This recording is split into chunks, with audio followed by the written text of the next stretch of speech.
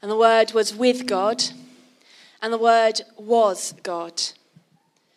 He was with God in the beginning. Through him all things were made, and without him nothing was made that has been made. In him was life, and that life was the light of all mankind. The light shines in the darkness, and the darkness has not overcome it. There was a man sent from God whose name was John. He came as a witness to testify concerning the light, so that through him all might believe. He himself was not the light. He came only as a witness to the light. The true light that gives light to everyone was coming into the world. He was in the world, and though the world was made through him, the world did not recognize him. He came to that which was his own, but his own did not receive him. Yet to all who did receive him, to those who believed in his name, he gave the right to become children of God. Children born not of natural descent, nor of human decision or a husband's will, but born of God. The Word became flesh and made his dwelling among us. We have seen his glory, the glory of the one and only Son, who came from the Father, full of grace and truth. Amen. Amen. Come on then, David. We're going to pray for you, and then it's over to you to share with us. Father, we thank you for David. We thank you, Father, for the access he has to so many different environments, so many different people.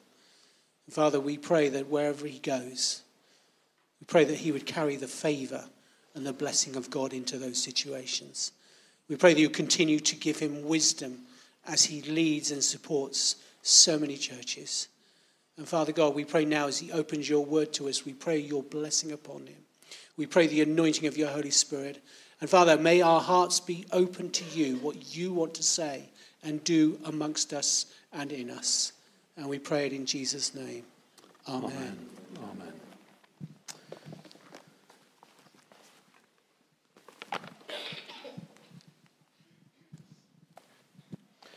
Thank you. And I suppose I've done my introduction, really, haven't I? But it's really very special to be here.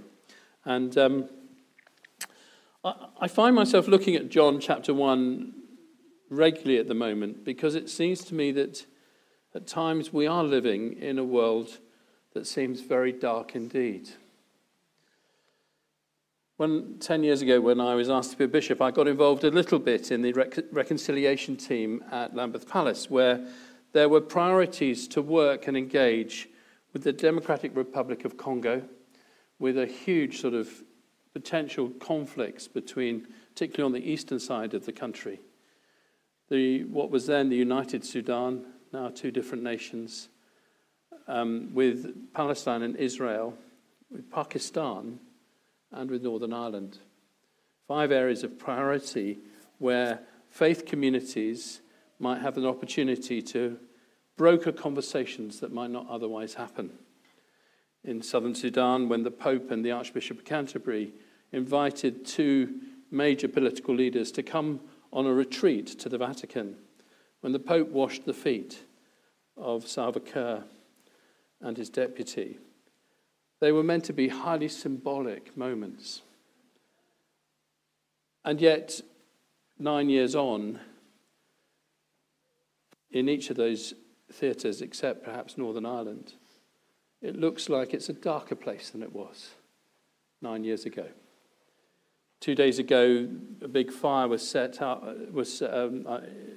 People set fire to oil cans outside the British Embassy in Kinshasa, where I have stayed in that embassy, as an act of protest against perceived British political interference in support of Rwanda, who the Congolese believe have aspirations to annex some of the mineral-rich eastern part of Congo. We know the story of the political turmoil this weekend in Pakistan, of the horrific things that have gone on since October the 7th, including October the 7th in Palestine and Israel. And we might be tempted to say, well, where is the light shining in the darkness? Maybe in our own country too, we have a sense that actually the things we might have hoped for in the past, when food banks were set up, the hope that this was an emergency intervention, that once the political will was there, we long for the day when people wouldn't need to visit a food bank. In one of the wealthiest nations in the world, the increasing numbers of people who need to go to a food bank is not a positive sign of health in our nation. But thank God for those who do set up food banks. Thank God for Christians and largely members of Christian communities who are at the forefront of acts of compassion and care, who say we will, if you like, follow that extraordinary biblical imperative that we watch out for the widow, we watch out for the orphan, we watch out for the stranger, the sojourner, the foreigner in our place, that we watch out for those who are poor. And thank God, and I know that you are at the heart of that as a congregation. And maybe the place is always on our knees, looking for signs of the kingdom, people who want to live by a different way. But there are issues of justice and compassion that the darkness prompts us towards. And so often, and I'm so delighted, I think, I'm going to go away today deeply encouraged by your life, because you start by saying, where have you seen God at work? You don't dodge the difficulties and the things that are a challenge, but where have you seen the kingdom of God? Where is that simple phrase in the Lord's Prayer? Thy kingdom come, thy will be done on earth, in Basingstoke, as it is in heaven.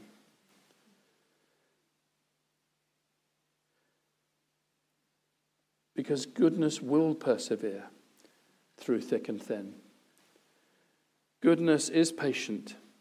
It keeps on keeping on. But every piece of good news, every testimony that we have, competes with an avalanche of ills. And yet, John chapter 1, and isn't it amazing? I don't know whether you have a favourite gospel. I'm running a class in Winchester at the moment, and I've divided the class, actually in the past into 4, but this time into 3. So a third of the class read through Mark's gospel. And they are the jokers, they are the storytellers, they are the people who can hold your attention as they tell a quick story. I don't tell them the slightly cleverer ones. The ones who are, the studious ones. I get them to read Luke. The historian goes from when Mary knows she's going to have a baby. But I ask the artists and the poets and the musicians to read John. Because there's no careful narrative. There's no historical narrative. It starts with eternity. It starts, in the beginning was the Word, and the Word was with God, and the Word was God. It looks at the whole of cosmos. And John is fascinating, isn't he? The one disciple probably who wasn't executed, instead was exiled to live an isolated life in his old age. The one who saw every hope and dream shattered. Where is the resurrection Christ? Where is the new kingdom of God when my friends and my fellow leaders have been executed? Where the Appian Way in Rome is lined with crucifixions? As anyone who proclaims Jesus is Lord and denies the cult of the emperor faces a capital punishment. Has it really happened? Is Jesus really Lord? And as you read his gospel, his 3 letters, and the book of the Revelation, you discover that he says a resounding yes. Jesus is King. Jesus is Lord. The light does shine in the darkness. And if you read the other gospel accounts, you discover that Jesus was born into a world every bit as dark as our own. For shortly after his birth, Herod sent ruthless soldiers who assassinated every child under 2. Jesus escaped by the skin of his teeth, and he kept on escaping for the next 30 years. But in the end, they got him. For where Herod's sword had failed, Pilate's hammer succeeded, as they nailed him to a cross. And as he died, the land was covered in daytime darkness. It was as though heaven itself was saying, "This is the most dreadful day of all." But strangely, it is here, at the point of the cross, when darkness is at its deepest, that we find light and hope. For God was to take evil things, hatred, fear, violence, and revenge, and use those things as the raw materials from which to quarry our salvation. And so today, the power of God is seen in symbols of weakness and vulnerability, in a manger and on a cross. And in those enduring symbols, power is kept in check. Power is handed over. Power is controlled by love. One of the great titles for Jesus is Emmanuel. God is with us. And to bring light into this dark world, God did not send a legion of angels. He came himself. The words of John. The Word became flesh. God became man. He entered the darkness. He embraced the pain. He experienced the alienation and the humiliation. He drank the cup of suffering. And this assurance from John chapter 1 is that God is not a distant spectator to the anguish of our world. And as you and I turn to him in prayer and worship, we know that he understands from the inside out. But that is not all. For the Apostle John was able to write this: "The light shines in the darkness, and the darkness has never quenched it." Not only does God share our suffering, he transforms and redeems them too. For light always dispels darkness. That's its nature. And that baby in the manger is the light of the world. Your church family stories, the things that we share with other believers, the things that gladden our hearts, is all around us.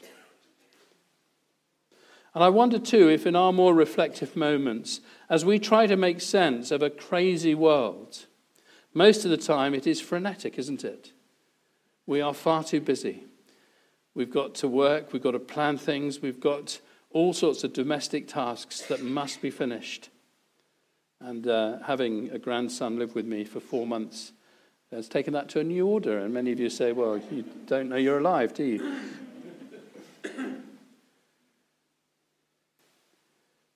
But there are moments when our reflective abilities make you say, well, what are the real questions that need answering in this world?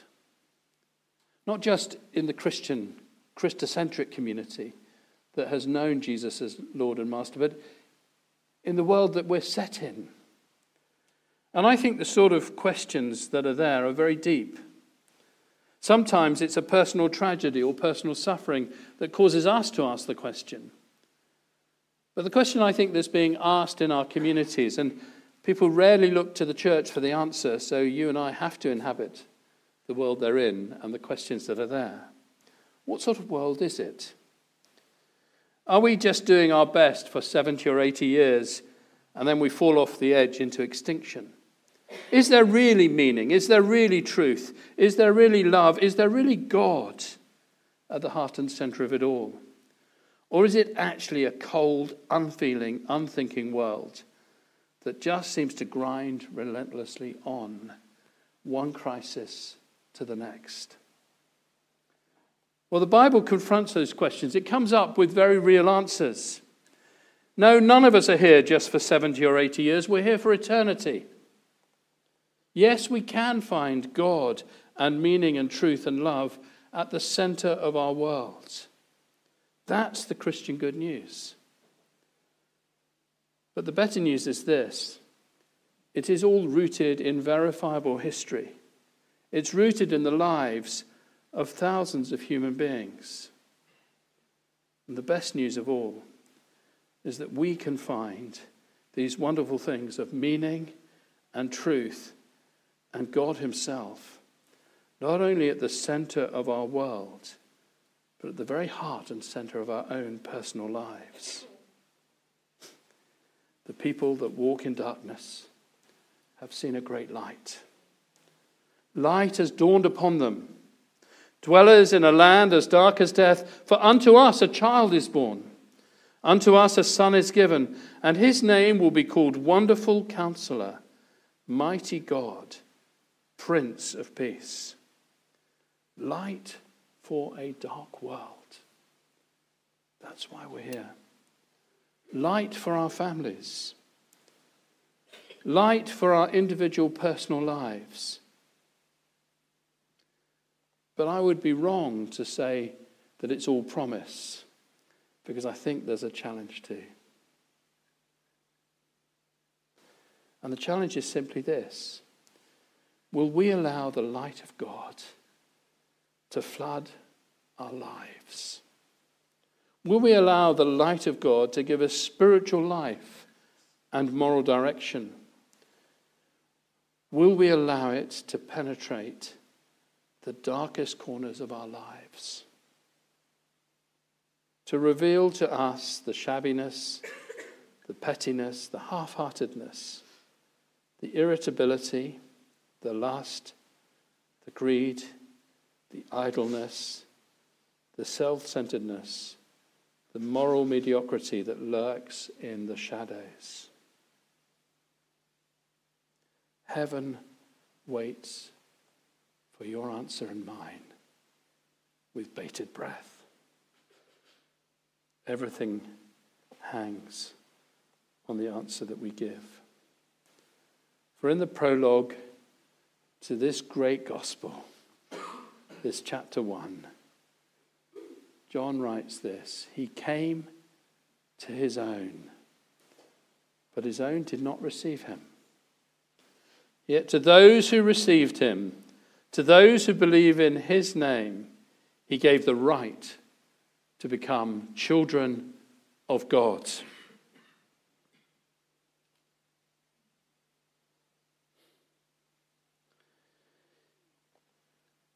I first knelt by the side of my bed 50 years ago because of the story a friend told me about welcoming this Jesus into his life.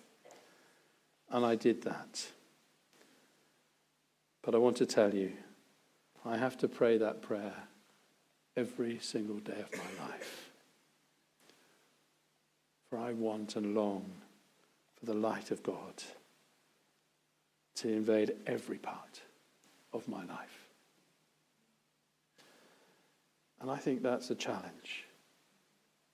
That's a challenge if you and I are to be those who unselfconsciously can reveal Christ to a dark world, because the light of God has invaded you and invaded me. Whether we use the language of a Christocentric faith, or if you like, the Spirit of Jesus, the Holy Spirit, that daily refreshes you and renews you, I think at the end of the day it is living out the first few verses of John chapter 1.